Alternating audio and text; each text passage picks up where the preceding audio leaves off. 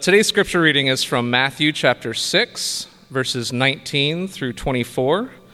You are free to follow along in a Bible of your choice, or also it'll be on the screen behind me.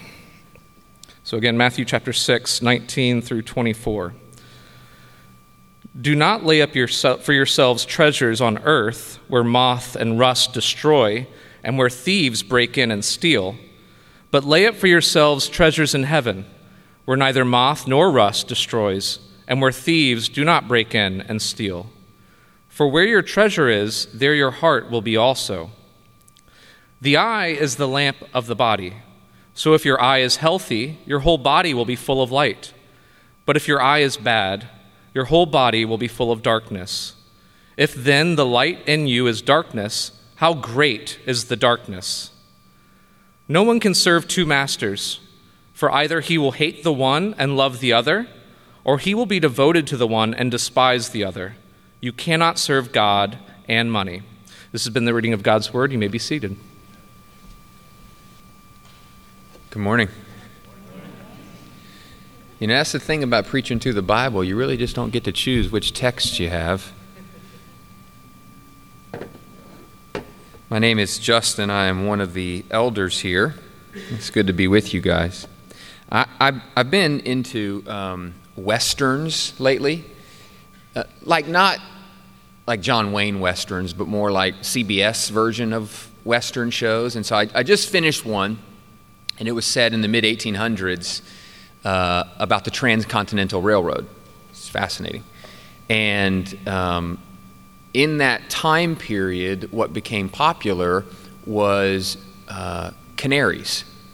So what would happen is coal miners specifically would take a little small canary and they would go down into the mines, and as they were digging and drilling and exploring, the canary, if it sensed that there was toxic gas in the air, specifically like carbon monoxide, but any type of gas, it would start chirping. And the coal miners knew it was time to get out because it was deadly gas. And so canaries, we now know, scientifically are able to detect toxins and gases quicker than the human nose. And so what the running phrase would be is, is it the canary in the coal mine? Which is just used now as is that a sign? Is that a signal, a telltale of what's going on? And so what we're going to see, I think, in this passage, but what really the Bible in general tells us is that the pursuit of material wealth and comfort is often the canary in the spiritual coal mine.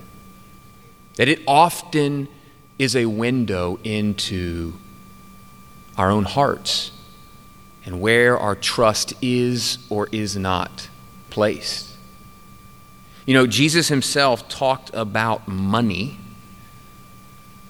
15% of the times that he taught. So that's just for context, that's more than heaven and hell combined. So Jesus has a lot to say about the way in which we view and think about material wealth and comfort. And I can see some of you're kind of like deciding whether you're going to stay tuned in for the next 20 minutes. I just had a big bill to pay. I'm low on material wealth and comfort anyway. But here's what I would say. Whether you have been entrusted with much, or whether you have nothing to speak of to your name, I can promise you this. Jesus aims this text at both of those situations. And so hang in there for the next 20 to 25 minutes, and I think that if we'll listen, the Lord has something for every person on every part of the material spectrum. Let me pray briefly, and then let's spend some time in Matthew 6. Heavenly Father, I just confess my own dependence on what I can produce with my hand. Lord, I just confess that even as of this week, Lord, I have fought and struggled to not depend on whatever comforts I have. I have felt enslaved to them. Lord, but you in Matthew 6 are providing freedom from the yoke of that slavery. That it may seem foolish to the world, but that you have a fundamentally different idea about where comfort and security come from. Lord, would you open our ears? Would you let the Holy Spirit move through here freely to encourage us where we need encouragement, to pierce our hearts with convictions where we need that. But most importantly, to see your Son more clearly. Would you bless these words in Christ's name? Amen. You know, we've been in the Sermon on the Mount, and oftentimes as we think about the Sermon on the Mount, which is, as we know, the largest sort of continuous sermon that we have on record, and this is really probably just a Cliff Notes version that we have in the Bible, is a multi-day sermon. And oftentimes we want to group it into one of two camps. It's either the expectation of what being a Christian disciple looks like, do these things, or it's sort of an idea that these are unattainable behaviors and virtue that only Christ himself can fulfill. That's typically how it's thought about. And the answer, as most things in life, is it's more nuanced than that. It's really a mixture of both. It is both of those things. It is an expectation of what a Christian ought to pursue for virtuous and moral living, but it's also, in many parts, unattainable standards. And so we'll see the same interwoven between these next 5 or 6 verses. You know, and whether we want to admit it or not, talking about material wealth and comfort seems to be pretty important. The most recent statistic came out, and Christians, just U.S. Christians, reported an income of $5.2 trillion last year. But yet only 5% of churchgoers give any kind of money to any faith-based organization. 5%, y'all. So it seems that we've got some work to do on how we view possessions, earthly treasures, material comfort. And Jesus, from the beginning of this text, goes right after us. He says, do not lay up treasures for yourself on earth. There's really not much finagling around that one. It's kind of like do not lie. That's pretty cut and dry. So I think what's going to be helpful for us as we look through verses 19 through 24, is to break it into 3 sections. Verses 19 through 21, this first block, verses 22 to 23, and then finally, verse 24. So let's start with verses 19 through 21.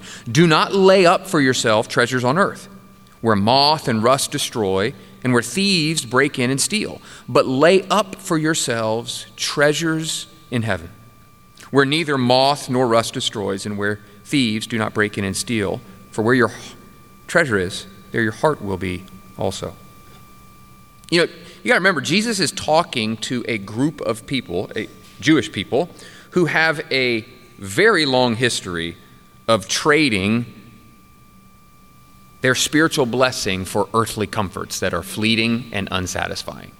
I mean, the laundry list is long in the Old Testament. And so this is who Jesus is talking to. But he immediately gives an either-or scenario. Apparently, there are only 2 types of ways to live. You either live by building up earthly treasures, or you live as if you're building up heavenly treasures. So let me say that a different way. You're either the type of person that is accumulating value on earth or in heaven. And so what on earth, or that's a weird way to say it, what in the What could possibly be increasing or decreasing in value in heaven? Our everlasting joy in and with God. Let me be clear. What we do here directly affects the size of our heavenly bank account and our everlasting joy in and with God. And some of us, when the Lord calls us home, will have larger balances in those heavenly accounts than others.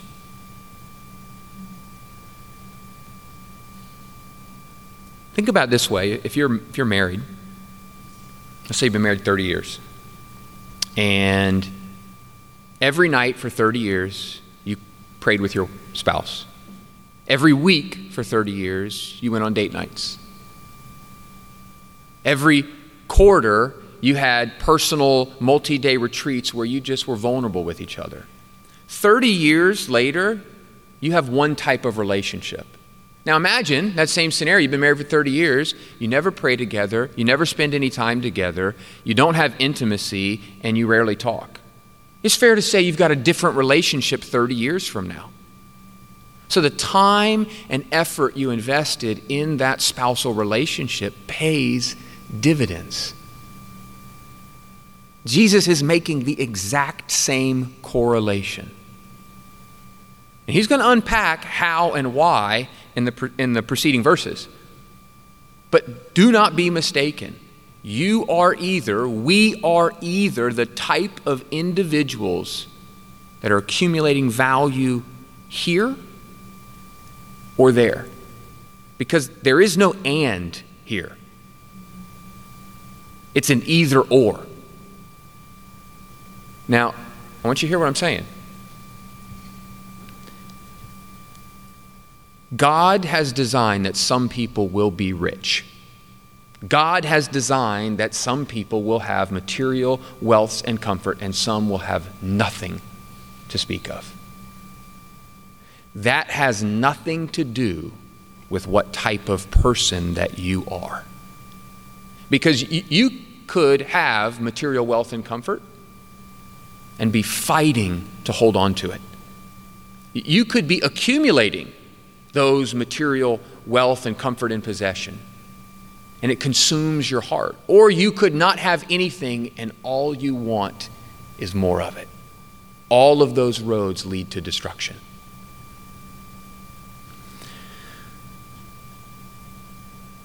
Jesus makes it pretty clear, not just in this passage, but in other passages, that there is a heavy warning to be had about depending on wealth and comfort. In fact, a verse many of us know, in Matthew 19, it is easier for the camel to go through an eye of a needle than for a rich man to get into heaven. Or how about in 1 Timothy 6? Love of money is the root of all evil. It is through this craving that some have wandered from the faith. How many of you have ever read a passage that says, hey, listen, if you lie, you're in danger of losing faith? Hey, if you murder somebody, people have walked away from the faith because of that. There seems to be 3 specific sins that lead to a particular type of destruction: pride, sexual sin, and the love and pursuit of material wealth and comfort.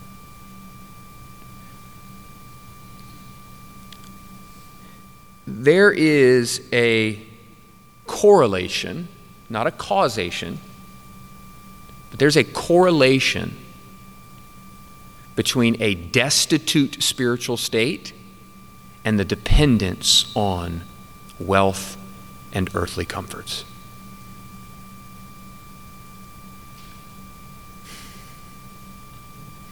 Jesus is calling for a radical independence from the security and comfort and joy and identity in earthly possessions. The parallel passage to this one in Matthew 6 is in Luke 12. And there's a little bit of detail there that's not in this particular text, and you don't have to turn there, but Luke 12, this passage in Matthew opens up and says, do not lay up for yourself treasures on earth. Luke 12 says it a little differently. It says, do not lay up earthly treasures. Same thing. But it goes on to say in Luke 12 that by laying up earthly treasures, you are not rich toward God. It's a weird phrase. What does that mean? I mean, obviously, God doesn't need us to enrich him or make him wealthy. I mean, he owns the cattle on 1,000 hills. What I think this text says, and I love how John Piper says it, that it's not about making God wealthy, but to show God as your riches. Think about this. You ever seen somebody show off their wealth? The car they drive, the house they have, the things they do, the places they go, whatever. What would it look like to be the type of person that showed off wealth in Christ? What it means to be rich towards God is that you have a life, a behavior pattern, a heart aimed at showing Christ as the source of your wealth and richness.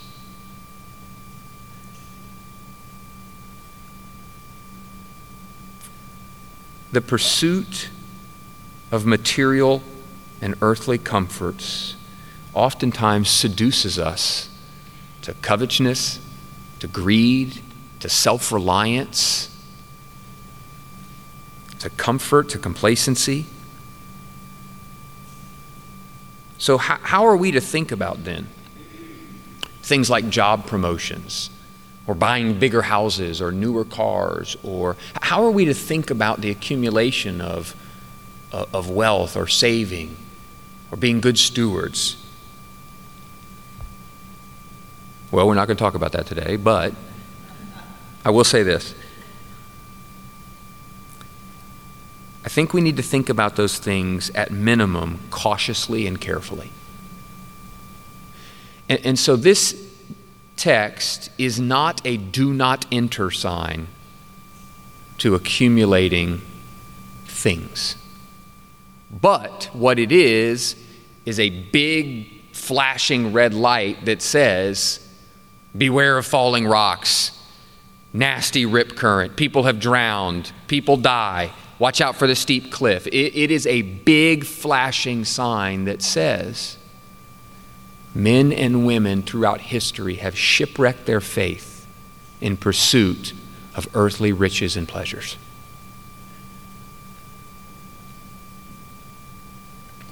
In that same passage in Luke chapter 12, there's a story at the beginning of it, and it's about a rich man. A rich man was so rich, he had a particularly fruitful harvest.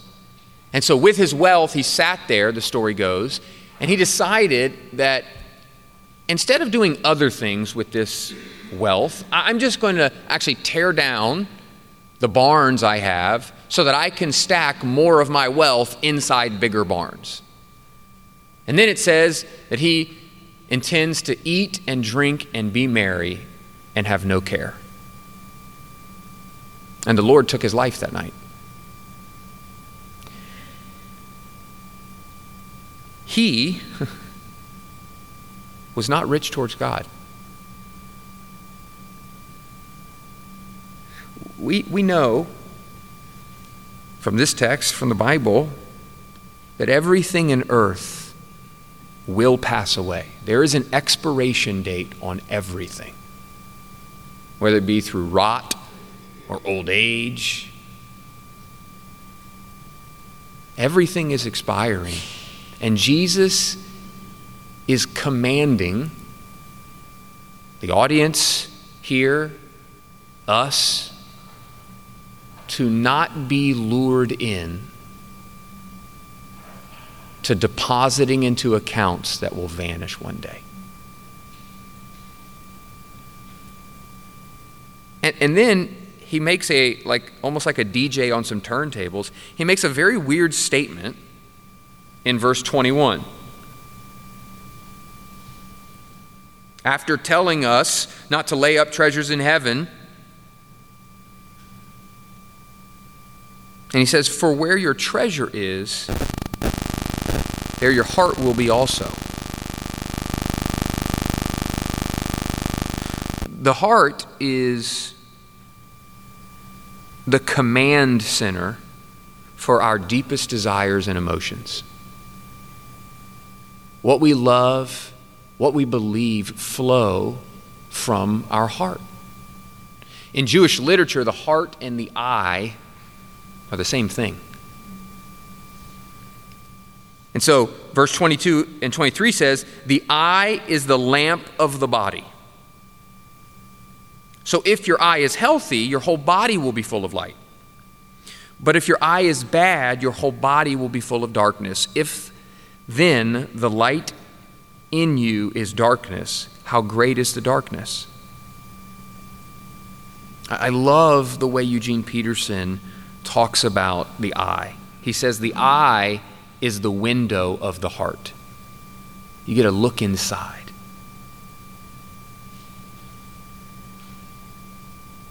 The eye is what we use to assign value to things, isn't it?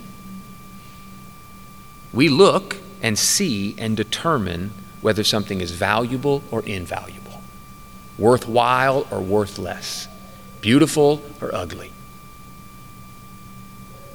This passage is connecting what we see to what's in our heart, to what type of person we are.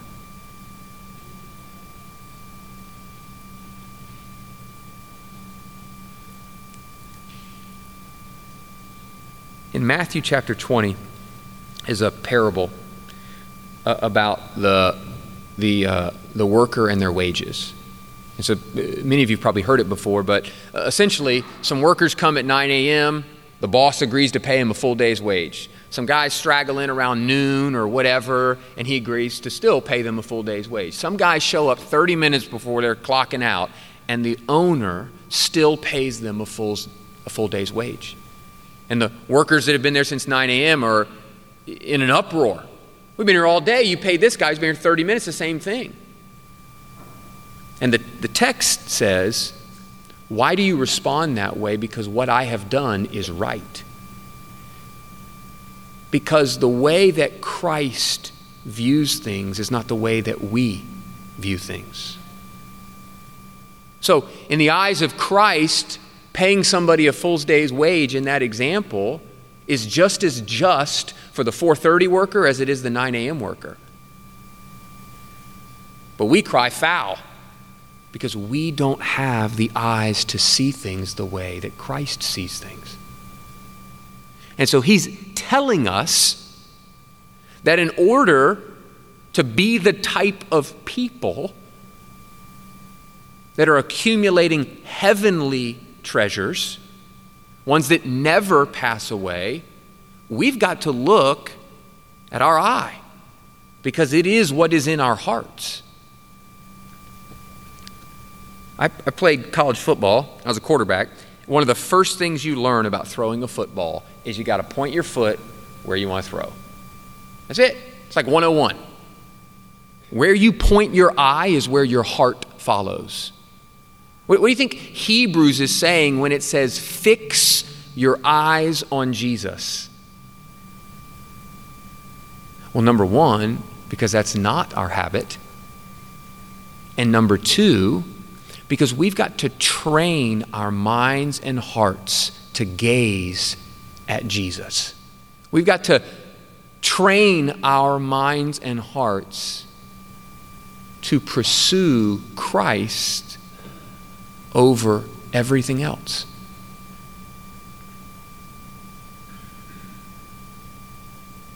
The longer we gaze and stare at Jesus, the more we find him to be worthy. The more we find him to be lovely and satisfying The more we press into Him instead of dependence on self, the more freedom we have. But we don't roll out of bed with that disposition.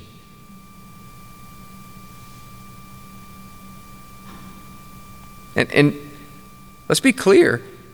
This passage is telling us there are two types of eyes, good eyes and bad eyes.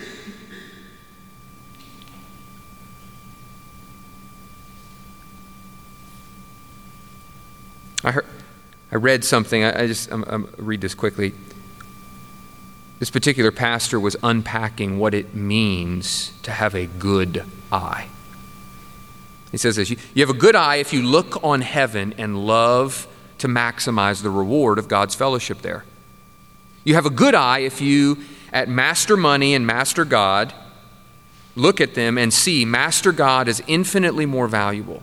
In other words, a good eye is a valuing eye, a discerning eye, a treasuring eye. It doesn't just see facts about money and God.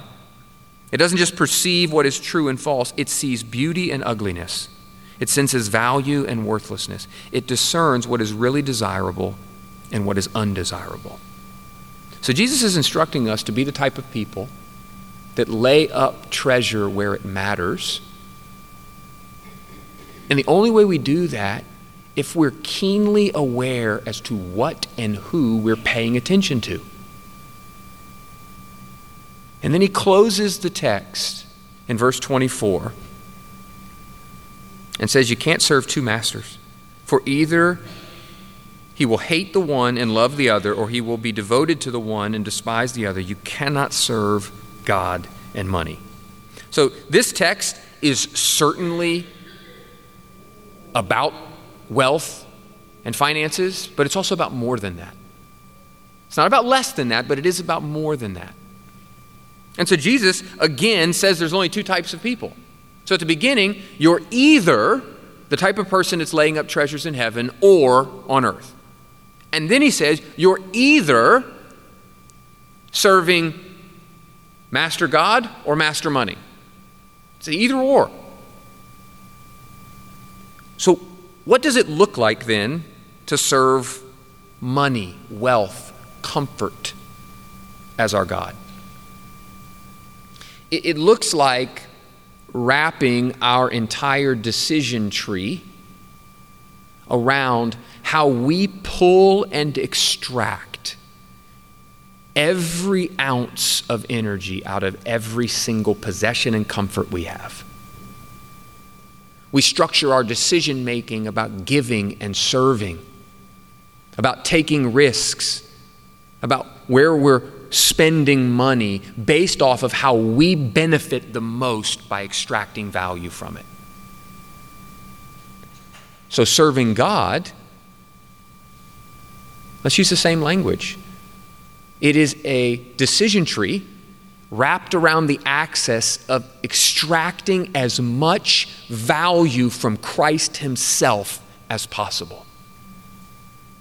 How can we benefit from the person and presence of Jesus? Because we either serve God or money.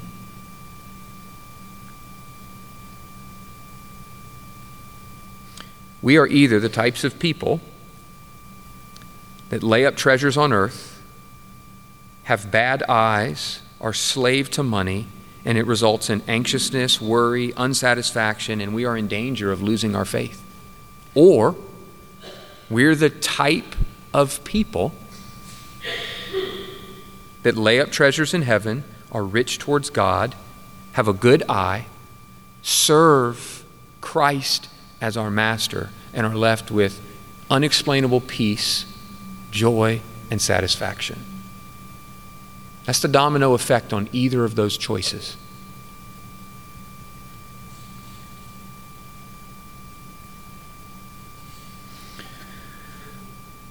One of the things that's difficult in talking about material wealth and comfort is that it can be deeply personal.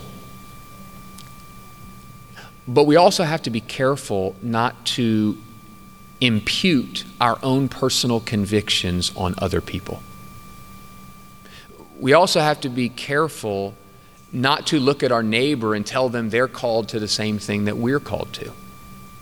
Because what did Jesus do to Peter? Peter said, "What about John?" He said, "What is it to you what I do with John?"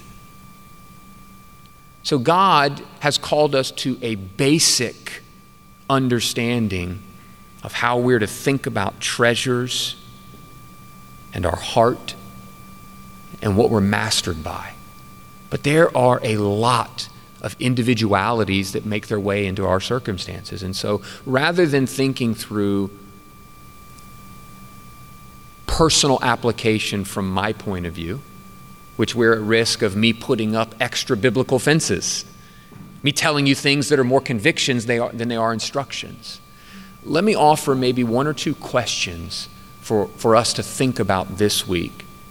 And then let's ask the Holy Spirit to do an autopsy of our hearts in the way that they're aimed. Just two questions. And I can just tell you, just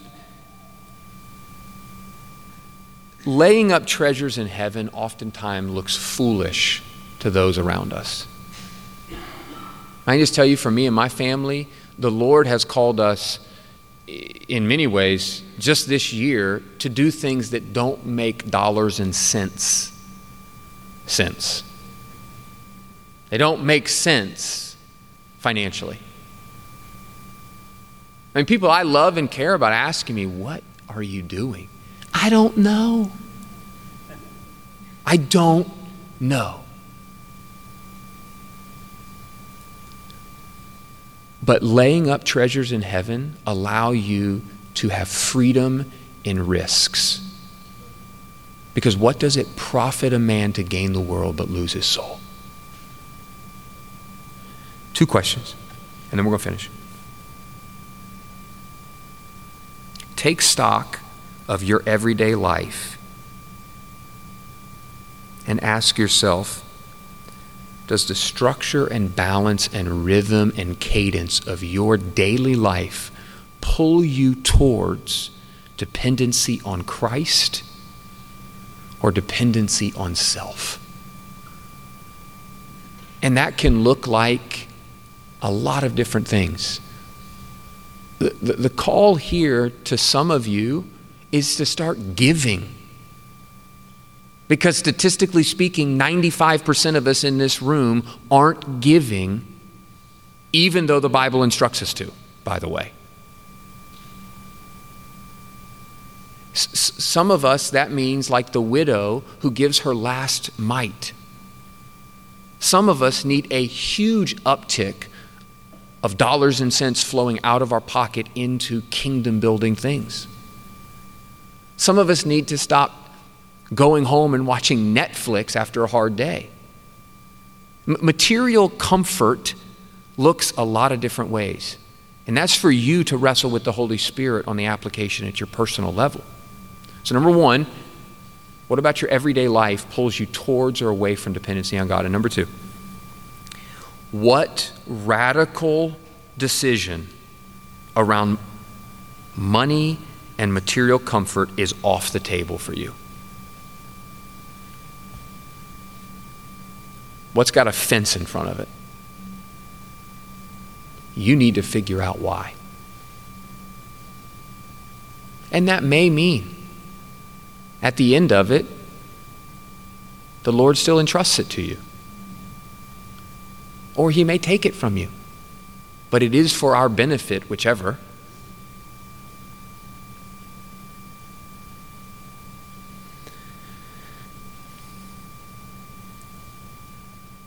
There is no one in this room who consistently and regularly lives a life aimed at our final destination. So all of us need to make sure that in the coming days and weeks, through the power of the Holy Spirit, we continue to check ourselves about where our eye is aimed, because our heart will follow.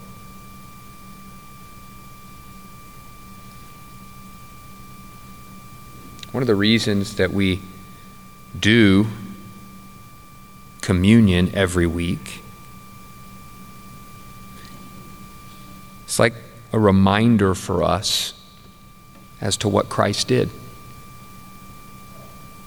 And what did he do? He offered life and hope and peace to people, to persons who were headed in the opposite direction. You know, in the Old Testament, actually, Peter, talking about the Old Testament, says to the Israelites, you were once not a people. You had nothing attractive about you. You were a big group of nothingness. But God, being rich in mercy. And so communion is a reminder that if you have turned from your sin, repented and trusted on Jesus Christ as your sure and final hope, that even in all of our failures and all the ways in which we break basic commands, we fail to live according to God's law, that God is still rich in mercy to us through Christ. And we can't remind ourselves enough of that. And so we'll take some time to do communion as we finish service. Let me pray.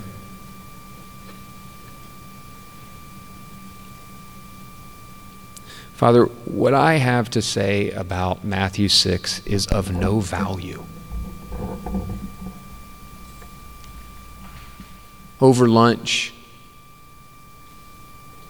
this afternoon, at halftime of the Super Bowl, as you bring Matthew chapter 6, 19 through 24 back to our minds, would you blossom in each of our own hearts what it is that we need to see and smell to apply to our own lives?